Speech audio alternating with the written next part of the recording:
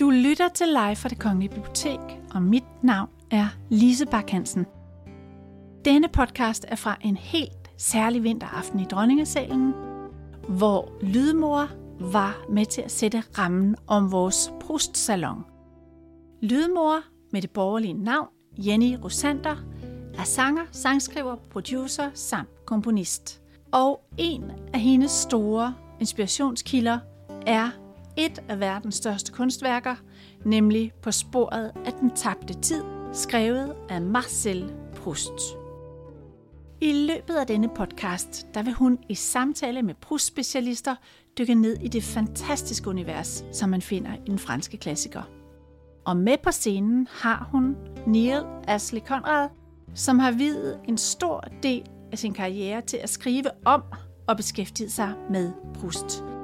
Neil Astley Conrad er desuden Ph.D. i litteraturvidenskab og magister i nordisk litteratur. På scenen har vi også Niels Lyngsø. Han er digter og forfatter, og så har han brugt cirka 10 år på at oversætte dele af kæmpeværket På sporet af den tabte tid. Derudover har vi skuespilleren Tina Gylling Mortensen med, der læser uddrag fra mesterværket. Det er en samtale om, hvordan På sporet af den tabte tid altid vil være en ven i kaos, som Neil Conrad kalder det.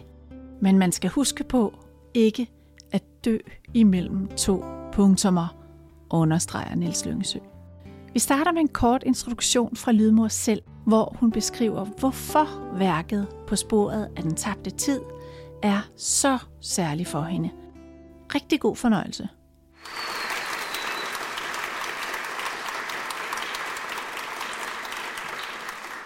Hej. Jeg hedder Jenny, eller Lydmor. For cirka 2 år siden er det jo nu. Lidt under 2 år siden, under den første lockdown, der sad jeg i min lejlighed alene og skreg. Fordi at jeg var kommet til anden halvdel af den 7. bind, den sidste, af På sporet af den tabte tid. Og jeg skreg på sådan en måde, som man skriger af vokseværk, når ens knogler skal ændre sig. Og jeg tror simpelthen, at jeg skreg den sidste halvdel af den. Fordi på et tidspunkt, så var han snublet, Marcel, som er hovedpersonen i På sporet af den tabte tid. På et tidspunkt, så var han snublet. Og fra han snublede, så var det sådan om, at alt det, jeg havde læst, og det er jo, som vi fik at vide tidligere, et ret langt værk, det gav alt sammen mening. Mere og mere. Og da jeg var færdig med at læse den, så var jeg et anden person. Og det har jeg prøvet i mindre grad med andre bøger, men jeg har ikke prøvet det på samme måde med noget andet. Og så har jeg siden rendt lidt rundt og let efter andre, der havde det på samme måde. Let efter andre, jeg kunne have det her indforståede blik. Har du prøvet det? Har du læst hele På sporet? Og så mødte jeg jo så nogle mennesker, der var lidt indforstået her på Den Sorte Diamant sidste år. Og så blev vi enige om at gøre det her. Jeg tusind tak til dem for at holde det her. Og tak til alle jer for at komme her og høre noget musik, og høre noget oplæsning, og høre nogle virkelig, virkelig interessante mennesker, som jeg glæder mig enormt meget til at stille en masse fede spørgsmål til. Tak egentlig. Jeg må gerne lige give et hånd til Den Sorte Diamant og deres fantastiske organisation. Og nu vil jeg invitere en helt extraordinarily amazing kvinde på scenen, der hedder Tina Gylling. Og det er fordi, vi skal høre et af mine yndlingssteder i hele På sporet, hvor at hovedpersonen, han har sådan en skuespillerinde, som han er meget fascineret af, La Berma. Og han får endelig lov til at tage ind og se hende. Og han er så glad, men han er også helt vildt bange, fordi at det kan være, at han bliver skuffet. Og han er også helt vildt, han kommer derind, og så ser han nogle andre skuespillere, som han tror er hende, og så bliver han helt vildt glad. Men så er det ikke hende, og så bliver han helt vildt skuffet. Og han kommer igennem sådan nogle koldbøtter hele aftenen igennem, om hvordan han egentlig har det med det. Som jeg synes er en enormt sådan rammende beskrivelse er noget, som vi måske nogle gange, når vi har en oplevelse, så render vi rundt og glemmer, hvordan det var, vi havde den egentlige oplevelse. Og jeg synes, det er mega grineren, og jeg glæder mig helt vildt meget. Så scenen vil jeg give over til Tina nu. Giv hende en kæmpe hånd.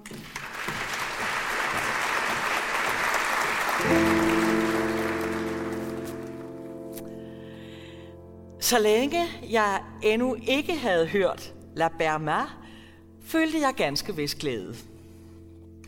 Det gjorde jeg også på det lille anlæg foran teatret, hvor de nøgne kastanjetræer ville lyse med metallisk glans 2 timer senere, når gaslysene var blevet tændt, og ville kaste deres lys på hver eneste detalje i deres grenværk. Foran billetkontrollørerne, hvis udvælgelse, avancement og skæbne afhang af den store kunstnerinde, der alene havde magten i dette foretagende, hvis direktion kun var det af navn og ganske kortvarigt, i al ubemærkethed afløste hinanden, og som tog vores billetter uden at se på os, så febrilske var de efter at sikre sig, at alle Madame Bermas forskrifter nu også var blevet videregivet til det nye personale.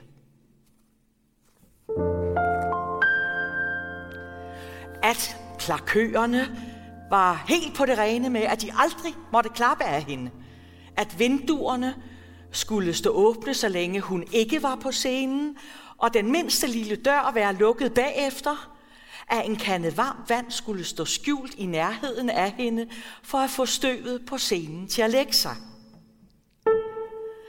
Og hendes vogn med et forspand af 2 heste med lange manker, ville der også et øjeblik senere standse foran teatret.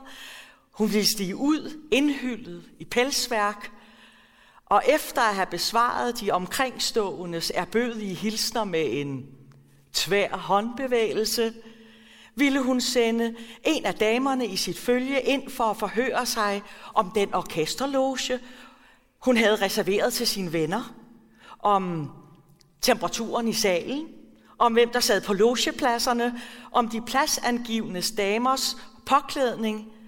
For teater og publikum var for hende blot et andet, mere udvendigt klædningsstykke, hun skulle iføre sig, og nogle mere eller mindre gunstige omgivelser, som hendes talent skulle trænge igennem.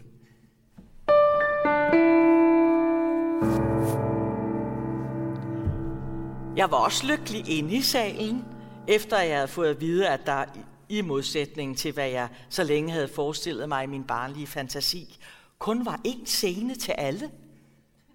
Troede jeg, at de andre ville forhindre mig i at se, ligesom når man står midt i en menneskemængde. Men nu blev jeg klar over, at alle, takket være en konstruktion, der tværtimod kunne symbolisere enhver sansning, føler sig som teatrets midtpunkt.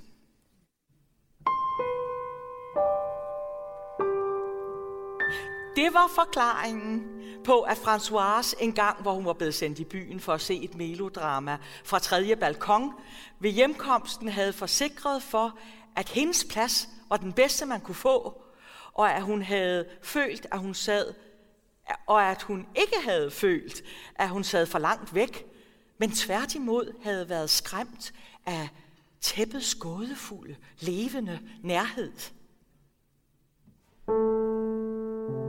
Min glæde blev endnu større, da jeg begyndte at skælde nogle utydelige lyde bag det nedrullede tæppe. Ligesom dem, man kan høre bag en æggeskal, når kyllingen er på vej ud.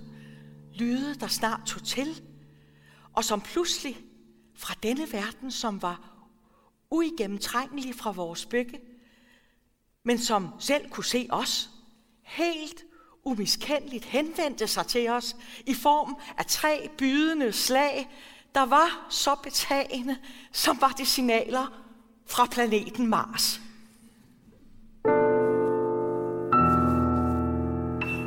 Og da tæppet var gået op, og et skrivebord og en kamin, som i øvrigt ikke var noget særligt, tilkendegav, at de personer, der ville komme ind på scenen, ikke ville være skuespillere, der var kommet for at deklamere sådan som jeg engang havde set det ved et aftenselskab, men mennesker i færd med at leve en dag af deres liv i deres hjem, som jeg brød ind i, uden at de kunne se mig. Der varede min glæde stadig ved. Den blev afbrudt af en kort uro. Netop som jeg spidsede ører, før stykket begyndte, kom 2 mænd ind på scenen. De måtte være meget vrede, for de talte så højt, at man i denne sal, hvor der var over 1000 mennesker, kunne høre alt, hvad de sagde. Mens man på en lille café er nødt til at spørge tjeneren om, hvad der bliver sagt af 2 mænd, der er røget i totterne på hinanden. Men i samme øjeblik, hvor jeg til min forbavselse bemærkede, at publikum hørte på dem uden at protestere, helt nedsunket i fælles tavshed, i hvilken der dog snart blev blandet en kluglatter her og en anden der, forstod jeg, at disse uforskammede personer var skuespillerne, og den lille enakter, som blev kaldt forstykke, var begyndt.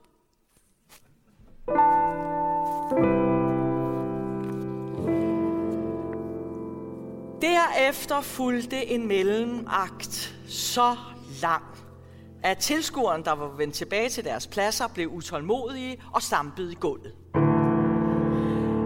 Jeg blev helt forskrækket, for ligesom jeg, når jeg i et referat fra en retssag læste, at et ædelt menneske uden hensyn til egne interesser ville vidne til fordel for en uskyldigt anklaget, altid var bange for, at den pågældende ikke ville blive behandlet venligt nok, at man ikke ville vise ham taknemmelighed nok, ikke belønne ham i rigt mål, og at han derfor, opfyldt af væmmelse, ville stille sig på urettens side.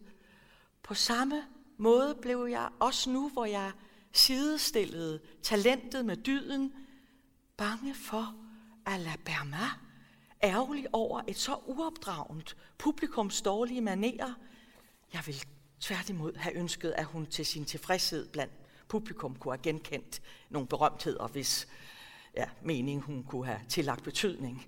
Ville give udtryk for sin misfornøjelse og foragt ved at spille dårligt. Og jeg stirrede med bedende mine på de trampende bæster, som i deres vildskab var ved at knuse det skrøbelige og dyrebare indtryk, jeg var kommet for at få.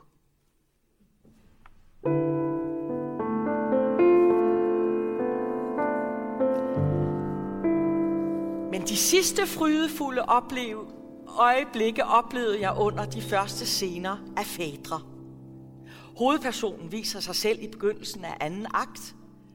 Hun viser sig ikke selv i begyndelsen af anden akt, og alligevel, så snart tæppet var gået op, og et andet tæppe, denne gang af rødt fløjl, som fordoblede scenedybden i alle de stykker stjernen spillede i, var blevet trukket til side, kom der fra bagtæppet en skuespillerinde, der havde netop det ansigt og den stemme, som man havde fortalt mig, at la Berma havde. De måtte have ændret rollebesætningen. Så al den umage, jeg havde gjort mig med at studere Theseus, hustrus rolle, havde altså været til ingen nytte. Men en anden skuespillerinde gav den første stikordet. Jeg måtte have taget fejl, når jeg antog den første for La Berma, for den anden lignede hende endnu mere, og hun havde i langt højere grad hendes diktion.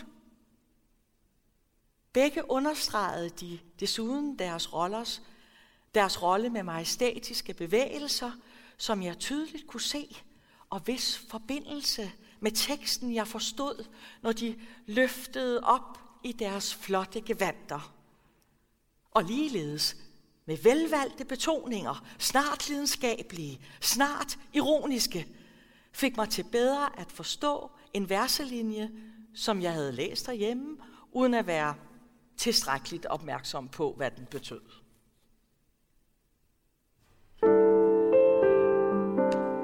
Men så pludselig kom en kvinde til syne i helligdommens røde tæppe, som i en ramme, og straks blev jeg grebet af frygt.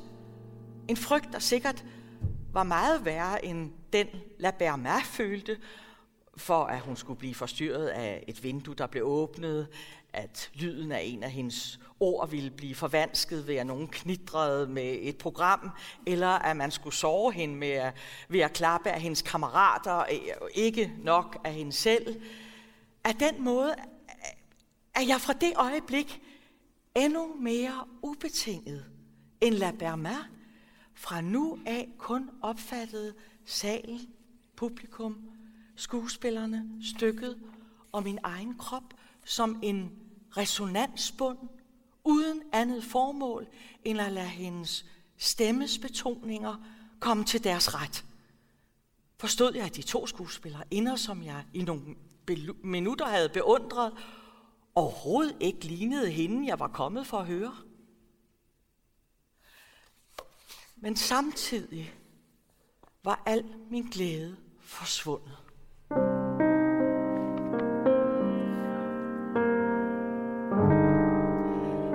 Selvom jeg rettede mit blik, mine ører, ja alle mine tanker mod La Berma,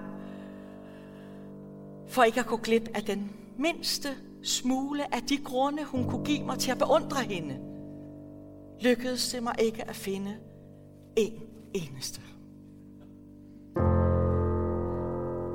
Jeg kunne ikke engang, som for hendes kollegers vedkommende, skelne intelligente betoninger og smukke bevægelser i hendes diktion og spil.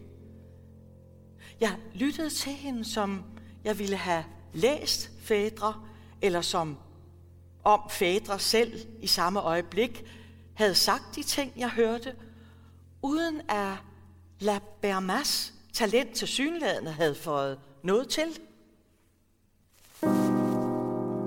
Jeg ville ønske, at jeg, for at kunne uddybe dem, prøve at afdække deres iboende skønhed, i længere tid kunne have fastholdt alle kunstnerindens intonationer og ansigtsudtryk.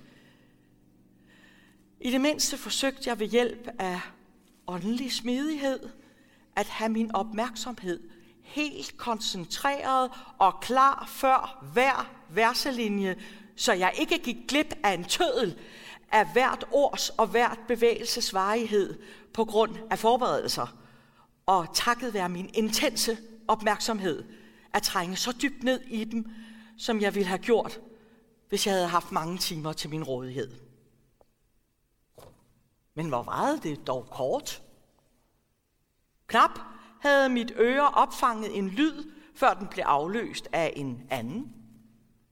I en scene, hvor La Berma står ubevægelig et øjeblik med armen hævet i højde med ansigtet og takket være en kunstig lyseffekt badet i et grønligt skær foran den kulisse, der forestiller havet, brød salen ud i klapsalver, men skuespillerinden havde allerede skiftet plads, og det tableau, jeg gerne ville have studeret nærmere, var der ikke længere.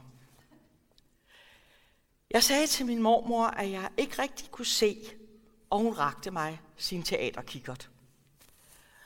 Men når man tror på tingenes virkelige eksistens, er det at bruge et kunstigt middel til at få dem frem ikke helt det samme som at føle sig på nært hold af dem.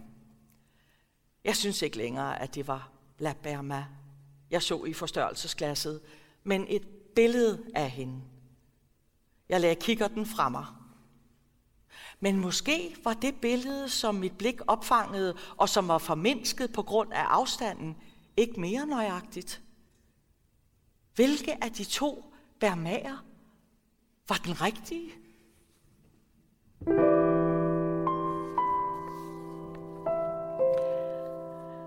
Hvad erklæringen til Hippolytos angår, havde jeg ventet mig meget af den del af stykket, hvor hun, at dømme efter den sindrigt udtænkte betydning, hendes kolleger hvert øjeblik åbenbarede for mig i mindre storslåede partier, givetvis ville have mere overraskende intonationer, end dem, jeg havde prøvet at forestille mig under læsningen derhjemme.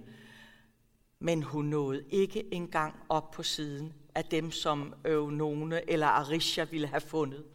Hun høvlede hele replikken af i en eneste ensformig melodi, hvor hun sammenblandede modsætninger, der dog ellers var så skarpt adskilt af en nærmest ubegavet tragedienne, ja selv en gymnasieelev, ikke havde lavet dem gå fuldstændig tabt. Desuden fremsagde hun dem så hurtigt, at først, da hun var nået til den sidste verselinje, blev jeg klar over, at den bevidste monotoni, hun havde lagt i den første. Omsider kom min første følelse af beundring til udbrud.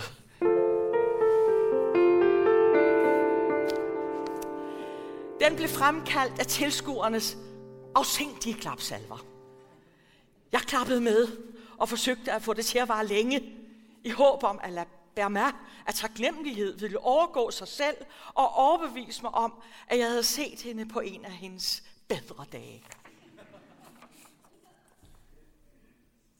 Mærkeligt nok var det forresten, at det øjeblik, hvor publikums begejstring brød løs, netop var det øjeblik, hvor La Berma viste et af de fineste eksempler på sin kunst, efter hvad jeg senere har fået at vide.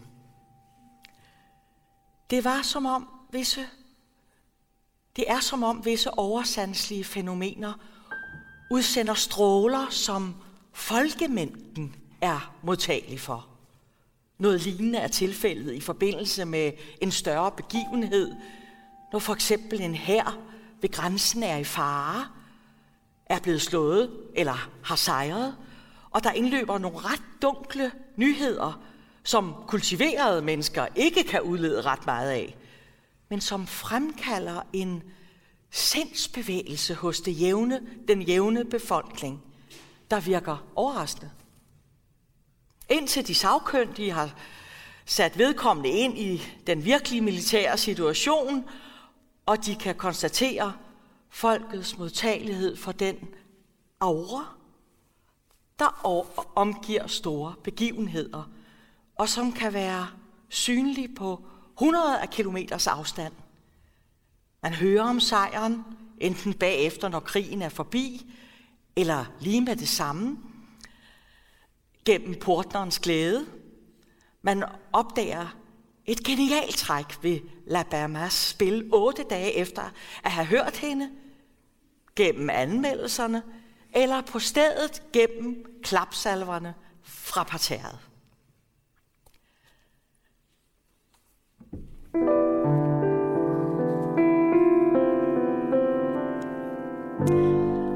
Men da denne umiddelbare opfattelse hos folkemængden er blandet med hundredvis af andre, der alle sammen er forkerte, faldt klapsalverne mange gange ved siden af, helt bortset fra, at de blev fremkaldt mekanisk af alle de foregående klapsalver. Ligesom havet i stormvejr bliver ved med at stige, når det er blevet tilstrækkeligt oprørt, selvom vinden ikke længere tager til. I hvert fald, jo mere jeg klappede, jo bedre synes jeg, at La Berma havde spillet. Hen der, sagde en temmelig ordinær kvinde ved siden af mig, sparer sig i det mindste ikke. Hun slår sig for brystet, så det må gøre ondt. Hun farer omkring. Det kalder jeg at spille teater. Jeg var lykkelig over at få denne begrundelse for La Bermas overlegne talent. Og selvom det anede mig, at det ikke forklarede det bedre end bondens udbrud, det er mindsandt flot gjort. Det rene skæreguld og så kønt, sikke et arbejde, forklarede det mageløse ved Mona Lisa eller Benvenuto Cellinis Perseus. Lod jeg mig alligevel villigt beruse af den folkelige begejstrings tunge vin. Alligevel følte jeg, da tæppet var faldet. Skuffelse over, at den glæde, jeg havde set frem til med så store forventninger, ikke havde været større. Men samtidig også et behov for, at den skulle vare længere. For ikke for evigt, når jeg gik ud af salen, at forlade dette teaterliv, som i nogle timer havde været mit liv, og som jeg ikke kunne have revet mig løs for ved at gå lige hjem, uden en følelse af at drage i landflygtighed. Hvis det ikke havde været for håbet om at få meget mere at vide om La Berma, af hendes beundrer, som jeg kunne takke for, at jeg havde fået lov til at gå i teatret og se Fædre, nemlig Monsieur de Norpois.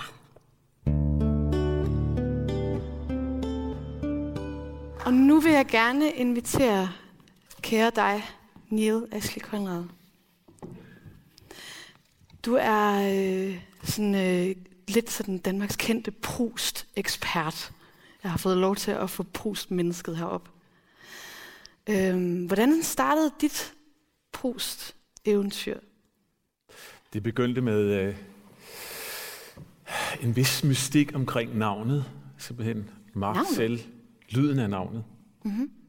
Der er ikke nogen forklaring andet end sanseindtrykket, altså mødet med navnet.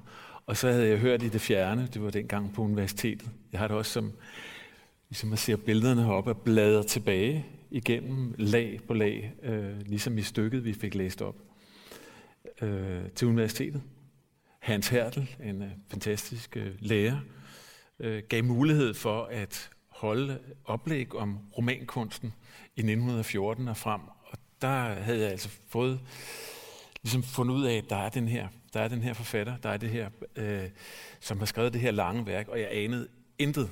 Men muligheden var der fordi det var 1914, han var udkommet i 1913, så tænkte jeg, det må jeg prøve. Mm-hmm. Fordi jeg var begyndt at læse nogle af de her linjer, men jeg blev ved med at læse det samme igen. Altså første side, igen og igen, og tilbage. Og så tænkte jeg må lave det der oplæg. Så jeg gjorde alt muligt. Det var også før, at man kunne hente næsten alt fra, hvad jeg ikke selv gør, men mange gør på Wikipedia. Så du skulle rent faktisk selv ud og finde det? eget Wikipedia på en måde, kan man sige. Ikke? Mm. Men finder man ud af. Men så begyndte simpelthen, og det er det næste, først navnet, så sætningen.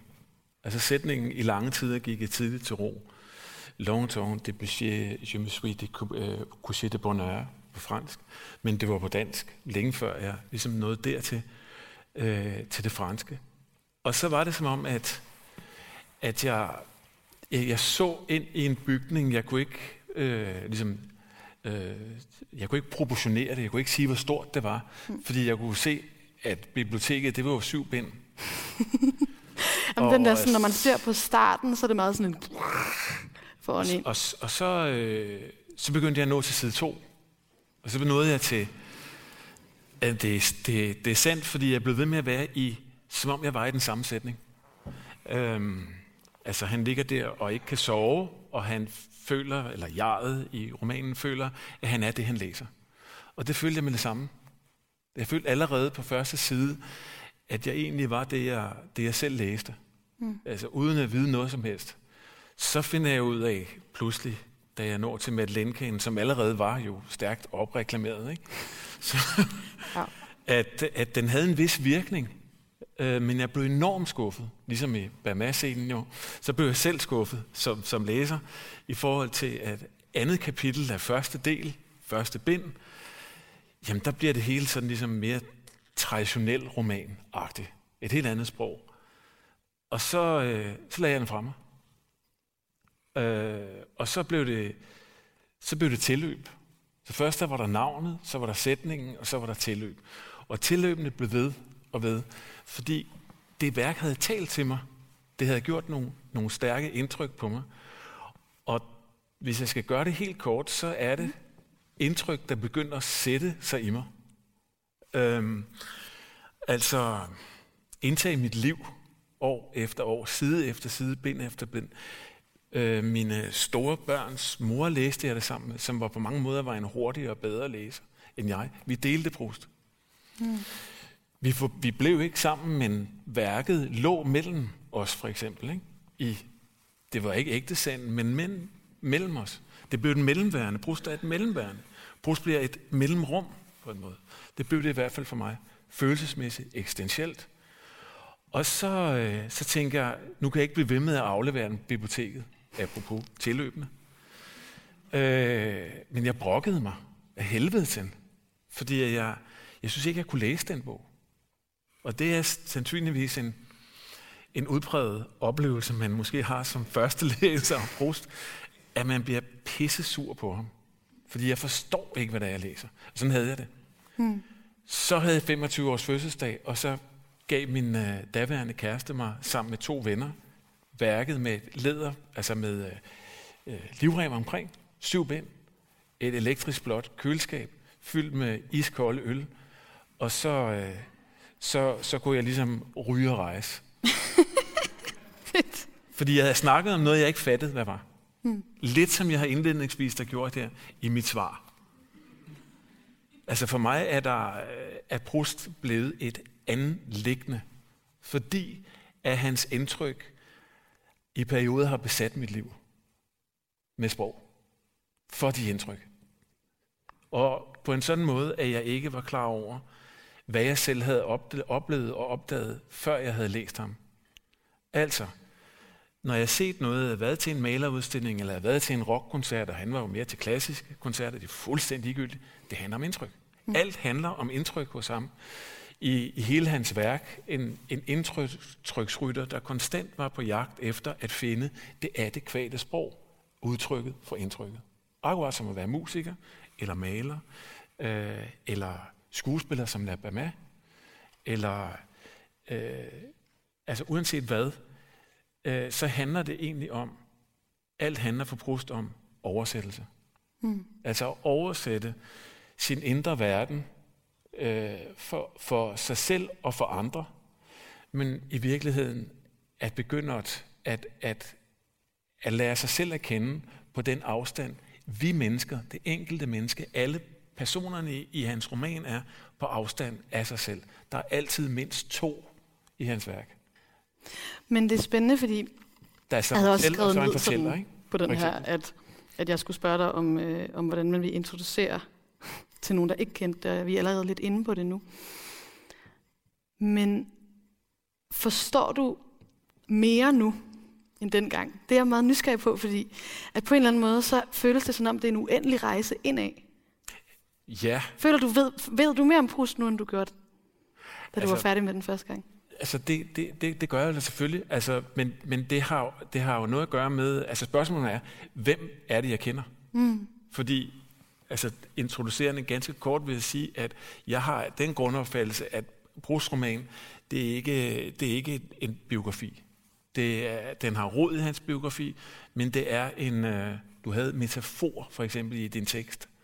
Altså det er ligesom mellemrummet, det er en anden verden. Det er man kan sige, romanen er en mellemverden imellem Marcel Proust og hans fortæller. Og imellem det er der allerede på første side, hvor han ikke kan sove. Det er jo os alle sammen, han holder sig på vågen på vegne af. Altså han holder sig jo, altså han havde sindssygt svært ved at sove, og så vendte han rundt på døgnene, fordi han fik nu går jeg lidt op i tempo, altså en astmasygdom med kvælningsanfald i Bois de Boulogne, som er ved at tage hans liv. Og som han skriver om i romanen, fortælleren har de her kvælningsanfald. Det der i virkeligheden, det man i virkeligheden finder ud af der, når man ligesom finder ud af, at forfatteren er ikke jeget i romanen, så begynder man, som jeg sagde allerførst, når man hører, og jeg var det, jeg læste, så skifter man også selv jeg, når man læser. Og det vil sige, så går man ind på, uden at være med på præmisserne, ind på en slags forvandlingspræmisser.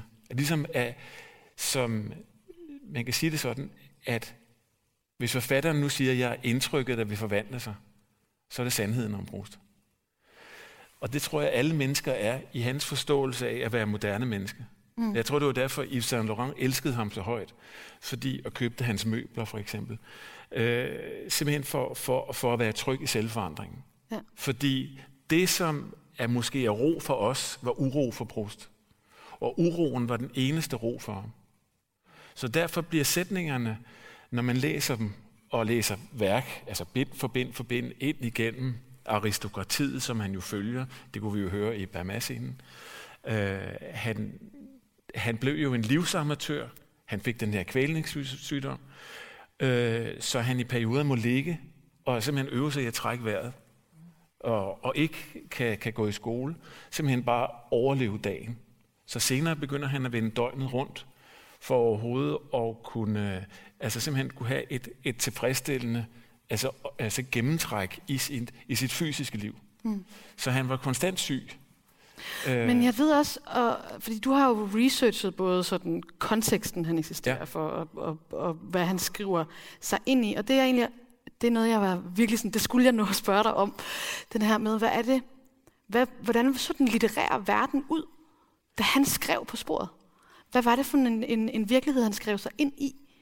Altså, han skriver sig jo ind i en virkelighed, han har oplevet. Altså, helt konkret, han har oplevet det af bourgeoisiet og adelskulturen, men han læste uafbrudt, holdt 6 aviser og orienterede sig langt bagud, og han ville jo skrive det 1001 nat, en ny version af den. Så her har man allerede fornemmelse af længden og strækket, ikke? Og hvordan så litteraturen ud? Var han en del af en bølge? Svarede han på noget, der skete, eller var det bare sådan lyn? Sådan, han var en del af Saint-Simon og de store franske forfattere, Balzac og Hugo, men især også Baudelaire senere hen. Men Montaigne, fordi der er jo mange essaytræk hos ham. Det er jo halvt indimellem, i hvert fald tredjedel essay og halvvejs roman. Så på den måde er romanen i sig selv en bastard, ikke? Den er uhåndterlig, fordi han er faktuel omkring nogle ting, og fiktiv i forhold til de konkrete personer. Der er fiktive forfattere, og der er faktiske forfattere. Dostojevskij er der. Altså klods op af, at den fiktive forfatter bliver godt. Derfor er der hele tiden 2. Det er det, jeg mener. Altså der er hele tiden nogen, som han udveksler med og diskuterer med, fordi han vil undersøge noget nyt. Et nyt tema. Jalousi, ensomhed, forstillelse, løgn, bedrageri, omgangsformer, samtaleformer. Så på den måde bliver Proust-romanen sådan nogle, et slags prisme, eller med, som jeg siger, sådan, jeg ser det mere og mere sådan kubistisk. Prøv at se på billederne på gulvet. Og altså fuldstændig som om, at det er sådan nogle kredsende mønstre, men de bevæger sig. Så alle sætningerne bevæger sig i forhold til hinanden, som jeg senere kommer til at opleve det, når jeg underviser i det. Og så er det at prøve at formidle og give indblik i, hvordan det er en maskine, som er gjort af små indre maskiner, som belyser hinanden, altså som prismer. Så helt konkret, når jeg læser noget i dag af Proust, bliver det ved med at være nyt. Når jeg trækker det ud af regionen, når jeg skal forberede mig til den næste gang, jeg skal undervise min læsekreds, så er det nye sætninger. Ja. Det er de samme sætninger, og det er nye fra en ny vinkel, fordi jeg ved noget andet. Eller jeg har gjort noget andet og fået nogle nye erfaringer. Det er samme oplevelse, jeg har. Altså fuldstændig. Altså jeg skulle læse lidt igen. Jeg havde haft en lille pause for Proust, inden jeg skulle der. Men altså ligesom at vende tilbage i det, så er det sådan en sanselighed, der dukker op. Og på den måde bliver han en ven. Fuldstændig. Midt i ens kaos. En ven, man kan godt have det lidt ambivalent med nogle gange. Absolut. Men jeg skal videre i programmet. Jeg har sådan en lille ur, hvor jeg holder styr på, hvor langt jeg er og sådan noget. Og jeg skal invitere en, som sikkert også har et ambivalent forhold til Marcel Proust. Fordi det er nemlig en, der har været med til at oversætte På sporet til dansk. Hvilket er jo sindssygt, at vi får lov til at snakke med en, der har det, fordi det er jo de vildeste sætninger ever. Jeg ved ikke ret meget om oversættelse, og det tænker jeg, der er mange herinde, der er lidt nysgerrige på. Hvad er det for en slags proces at oversætte et sådan så prosafyldt værk? Altså helt generelt, så det at oversætte kan man måske sammenligne med, hvis vi har det ene sprog som en ø, og det andet sprog, man skal oversætte til som en anden ø, så skal man ligesom dykke ned i et hav og komme op på den ø, som oversættelsen skal. Op på den danske ø med den danske oversættelse. Så svømme tilbage til den franske ø og hente en sætning, og så svømme. Og man opholder sig meget i det her ordløse hav. Og jeg tror, at de fleste kender fornemmelsen af at ikke kunne huske et ord, sådan at have noget lige på tungen. Hvad er det nu, det hedder, det der, den der. Man har ikke ordet. Og på samme måde har jeg det som en hel sætning. Jeg læser den på fransk, så dykker jeg ned i det der hav, og så skal jeg ligesom finde den på dansk. Og det er lidt svært at forklare, og jeg tror ikke, det er nogen tilfældighed, at rigtig mange oversættere selv er forfattere, fordi det kræver en eller anden form for...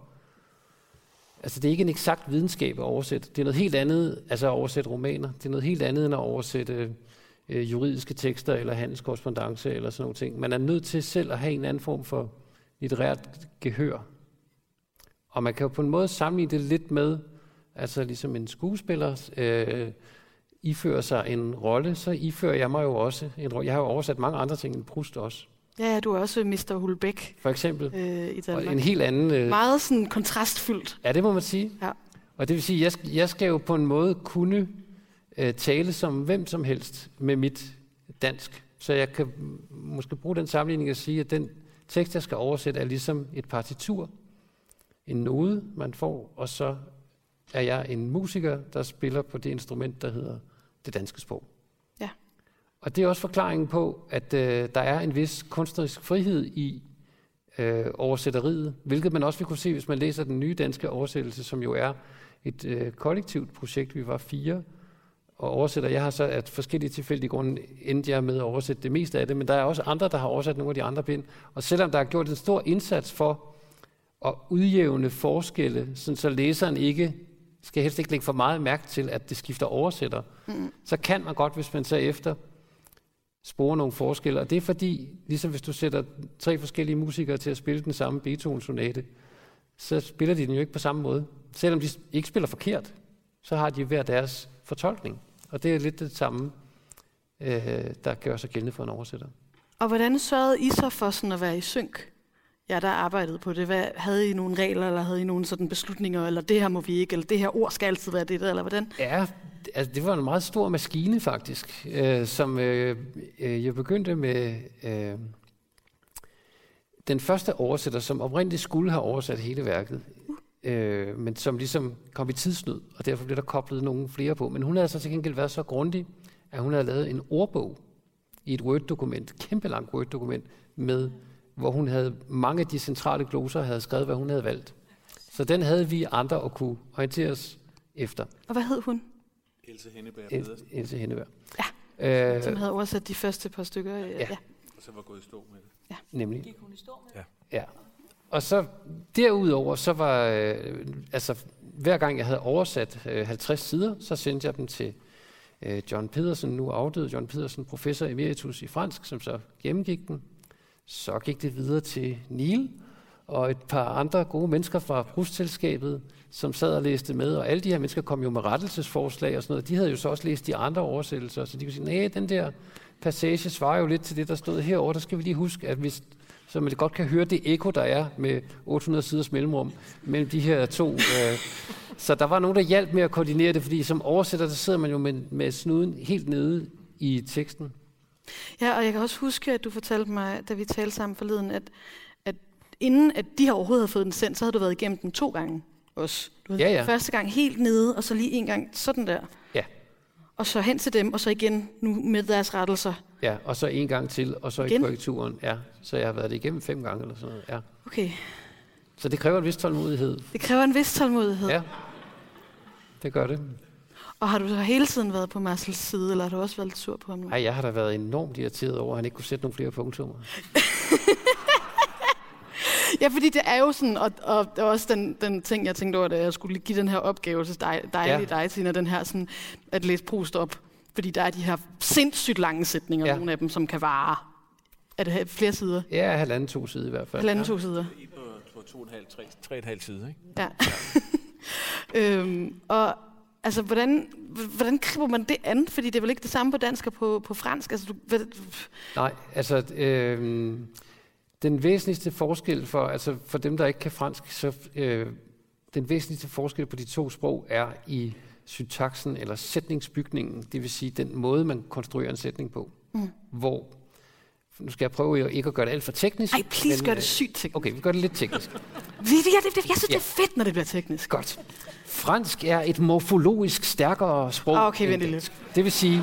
Gør det teknisk på sådan en måde, så vi forstår det? Morfologisk betyder noget med former. Man bøjer ordene mere på fransk. Der er flere bøjninger. Du kan bøje verberne, altså udsagnsordene, og de andre ord mere på flere detaljerede måder end på dansk. Det vil sige, det giver dig en større frihed til at placere ordene forskellige steder i sætningen, fordi i kraft af, at de er bøjet, så kan du se, hvad der passer sammen med hvad. Hunkøn, hankøn, flertal, ental, alt sådan noget. Ja. Dansk er et morfologisk meget svagt sprog. Vi bøjer ikke ordene særlig meget.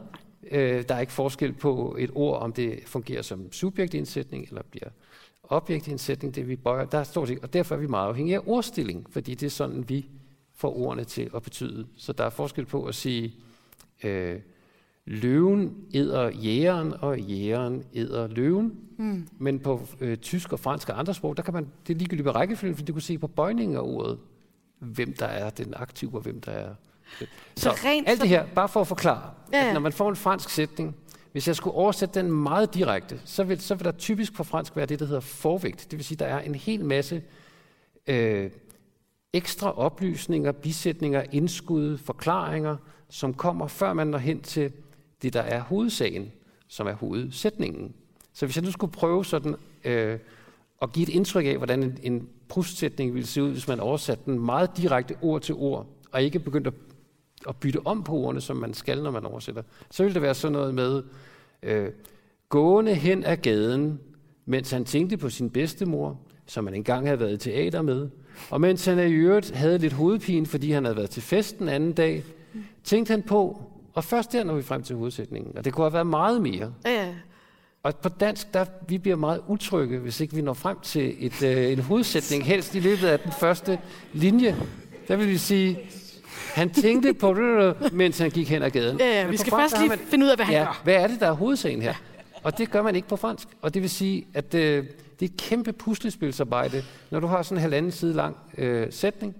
Først ligesom finde ud af at slå de ord op, man ikke kender, og forstå, hvad der står på fransk. Så skille det hele ad.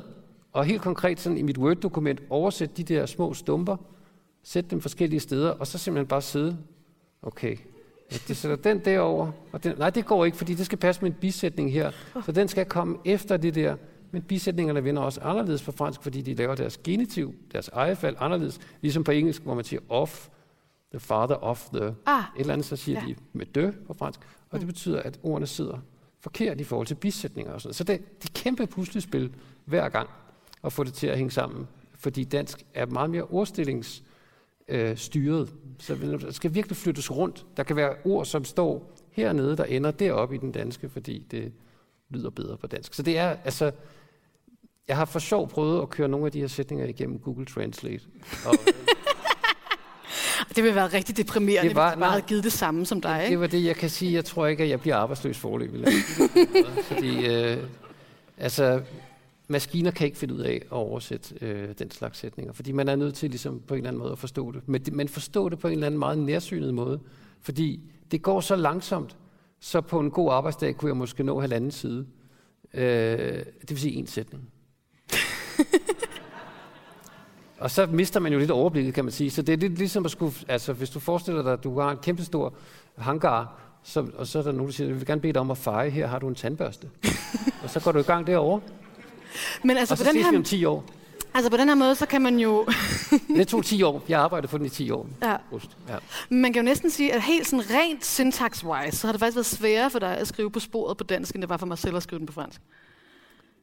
Syntax-wise. Ja, det skal jeg ikke kunne sige. Jeg ved ikke, hvor svært det var for ham.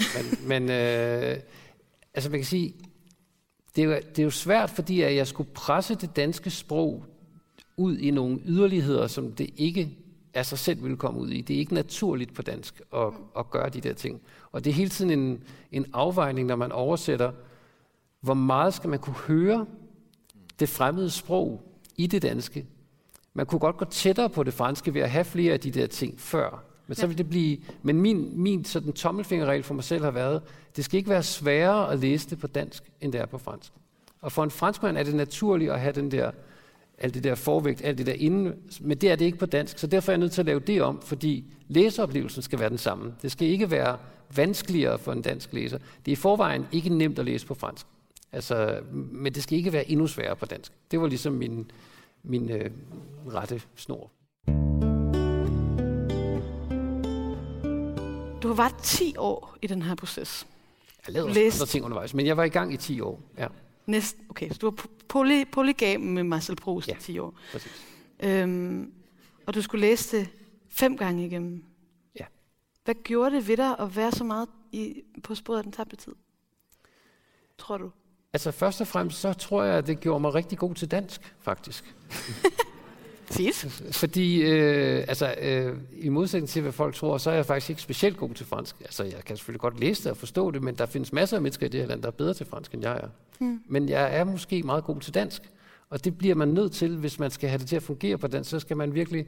Så det har først og fremmest, altså det har været sådan en form for stroppetur i det danske. Altså, hvor langt kan jeg presse det danske ud og stadigvæk få det til? Og jeg vil sige, at jeg er fuld af beundring for din oplæsning, fordi det er fuldstændig umuligt med altså indskud, som fylder altså 15-20 linjer, og huske, at man kommer op fra en hovedsætning, og så er der langt indskud, og så kommer fortsættelsen af den sætning, der begynder herop, og kunne gøre det med sin diktion, så man kan, for det er en udpræget skriftlig stykke litteratur, det her, og gøre det mundtligt er en ekstrem svær, oversætteropgave faktisk, en gang til, og få hele den arkitektur, som en sætning er, til at blive musik. Så det er jeg fuld af beundring for, at du kan. Ja, really. Ja.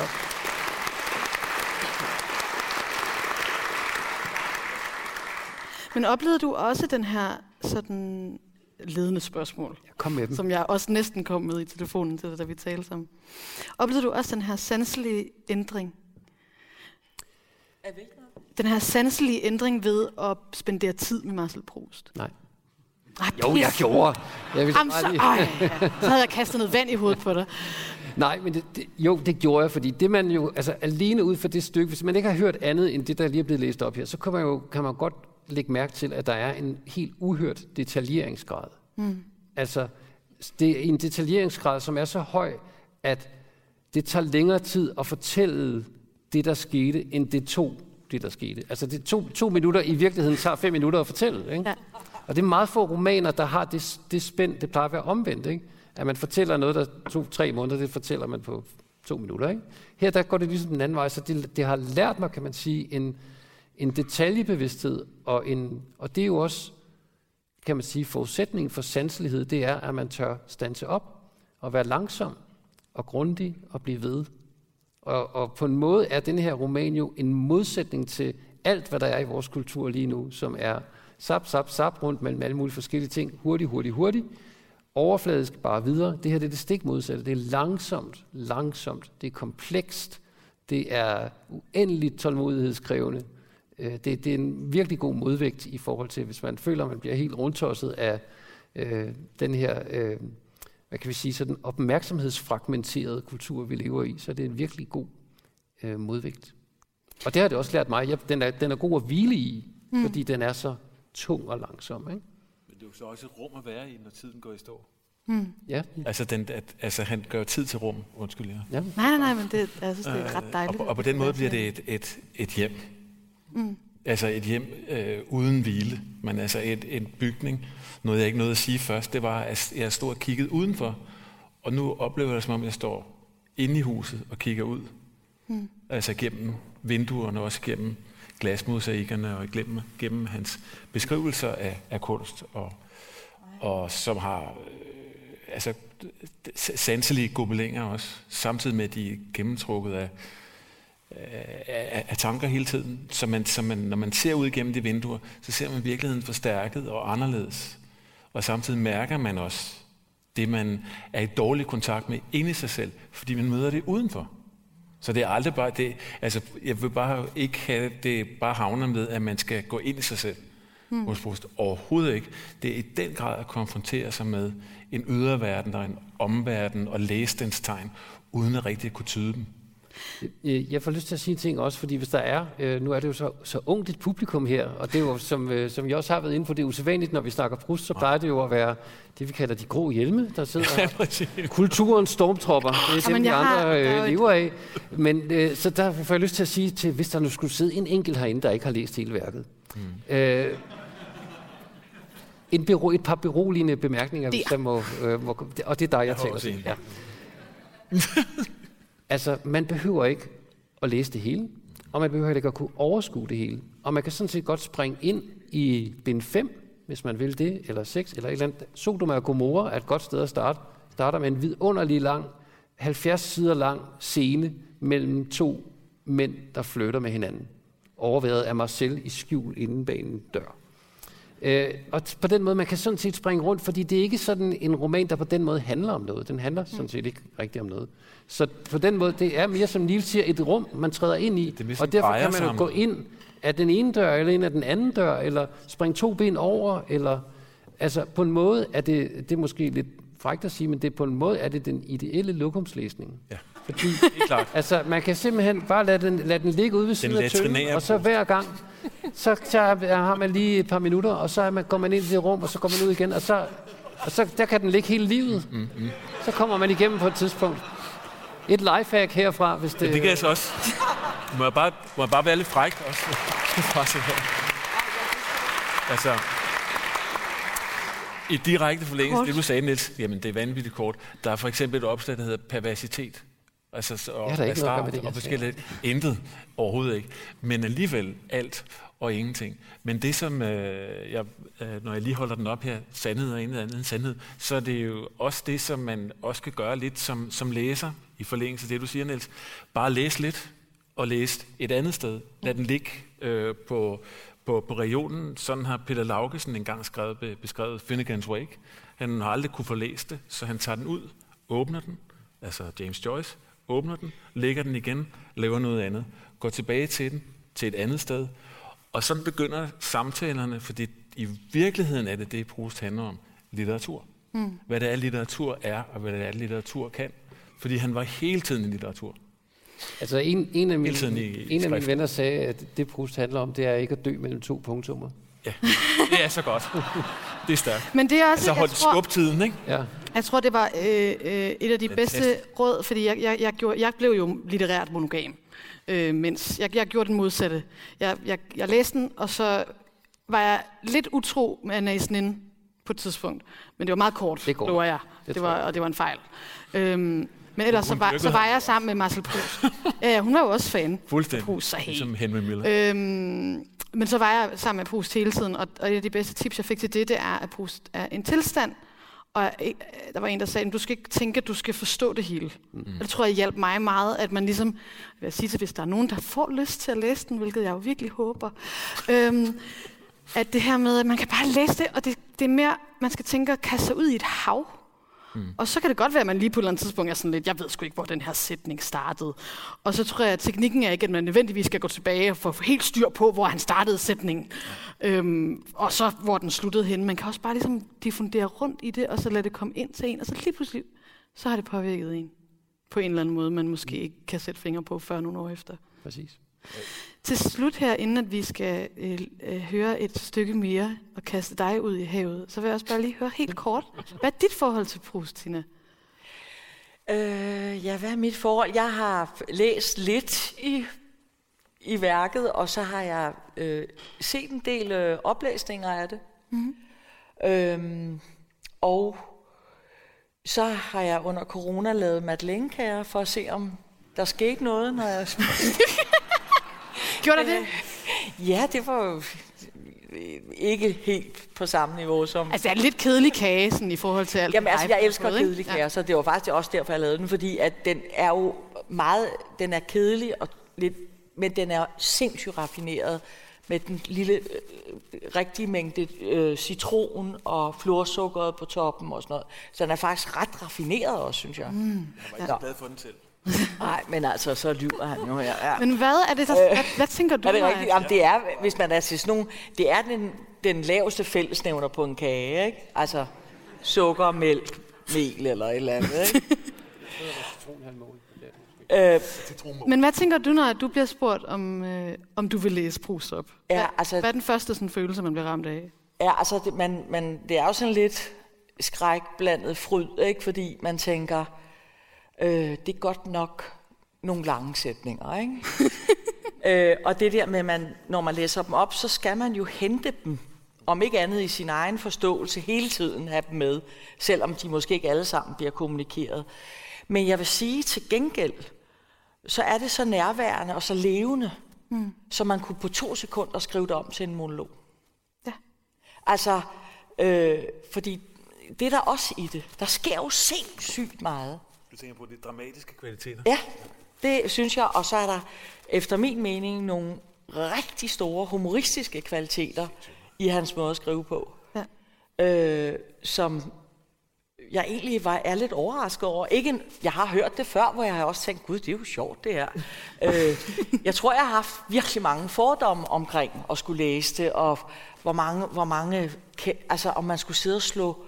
Altså, jeg tog engang noget ned, hvor der jo var fandme 30 navne på en halv side eller sådan noget. Og skulle man så sidde og slå dem alle sammen op, og ellers var man en dårlig menneske. Eller, altså, så jeg tror på den der, man kan tage den fra en ende af. Det er nok et temperamentsspørgsmål, og man er sådan en ordensmenneske, ikke? Jeg tror personligt, at jeg synes, det ville være sjovt at starte fra en ende af. Nu vil jeg bede dig om at læse det her stykke op, som er mit ultimative favoritstykke. Ja. Som er en mindre tekst. Meget kortere. Ja. En kort tekst, men meget. Ja. Jeg synes, den er fucking beautiful. Ja. Altså, det er jo det synes jeg også. Mens jeg gik i disse triste tanker, som jeg netop har fortalt om, var jeg på et tidspunkt kommet ind i den gård, der hørte til Monsieur og Madame de Guermantes palæ. Og i min distraktion havde jeg ikke set en vogn, der var på vej hen mod mig.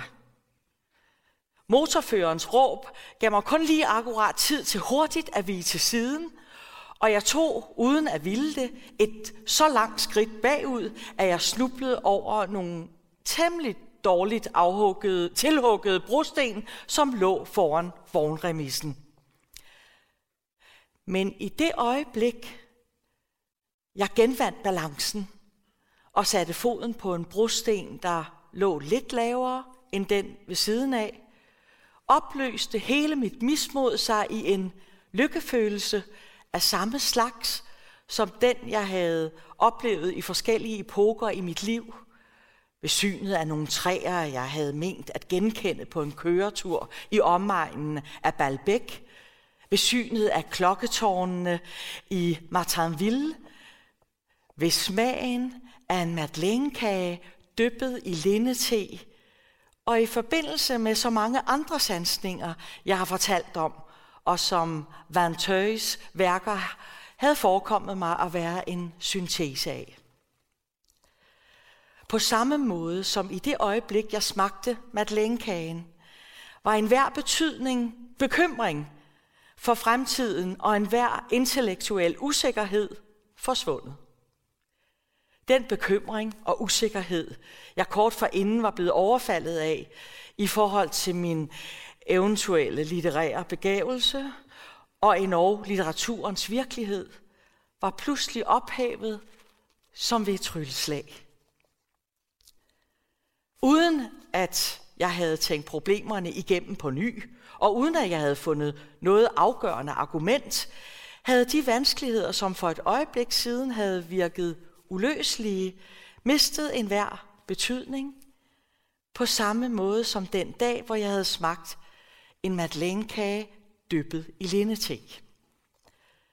Den lykkefølelse, jeg netop havde oplevet, var rent faktisk den samme som den, jeg oplevede ved at spise madeleinekagen, og som jeg dengang havde udskudt at finde dybere årsager til. Forskellen var rent fysisk og lå i de billeder, der blev vakt. Mine øjne blev berusede af et azurblåt dyb. Indtryk af svag luft og blændende lys hvirvlede rundt om mig, og i min trang til at gribe dem, og med samme frygt for at bevæge mig ud af stedet, som dengang jeg mærkede madeleinekagens duft og smag og forsøgte at trække det, den mindede mig om, frem i bevidstheden, blev jeg stående. Selv om det medførte, at jeg blev til grin for den talløse skare af motorførere. Og vaklede i samme stilling som lige før, med den ene fod på den brosten, der strak op, og den anden fod på den lavtliggende brosten. Hver gang jeg bare gentog den bevægelse rent fysisk, fik jeg ikke noget ud af den. Men hvis det lykkedes mig at glemme eftermiddagsselskabet hos Monsieur og Madame de Guermantes og genfinde det, jeg havde følt, da jeg var kommet til at anbringe fødderne på den måde, blev jeg igen strejfet af denne blændende og uklare vision, og det var som om, den havde sagt, grib mig i forbifarten, hvis du har styrke til det, og forsøg at tyde den gåde om lykken, jeg stiller her. Og næsten med det samme så jeg, hvad det var.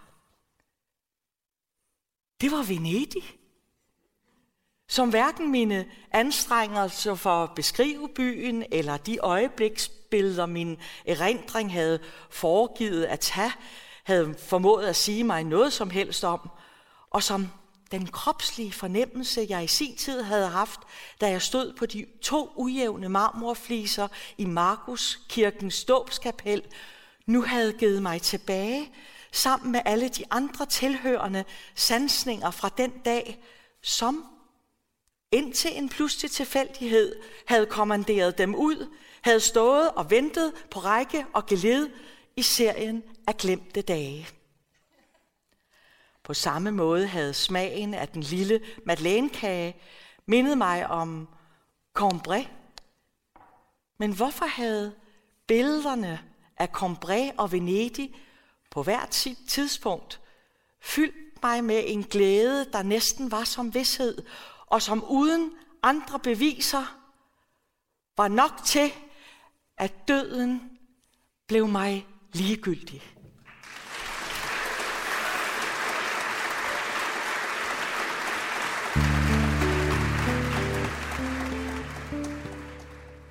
Du har lyttet til en podcast fra Det Kongelige Bibliotek. Husk, at du kan abonnere på podcasten i din foretrukne podcast-app. Hvis du kunne lide, hvad du hørte, så del det gerne med andre, der også kunne være interesserede. Hvis du har kommentarer til podcasten, så find Den Sorte Diamant på Facebook, hvor du også kan holde dig orienteret om kommende arrangementer i Diamanten. Podcasten er produceret af Kulturafdelingen på Det Kongelige Bibliotek, og musikken er af Søren Jacobsen.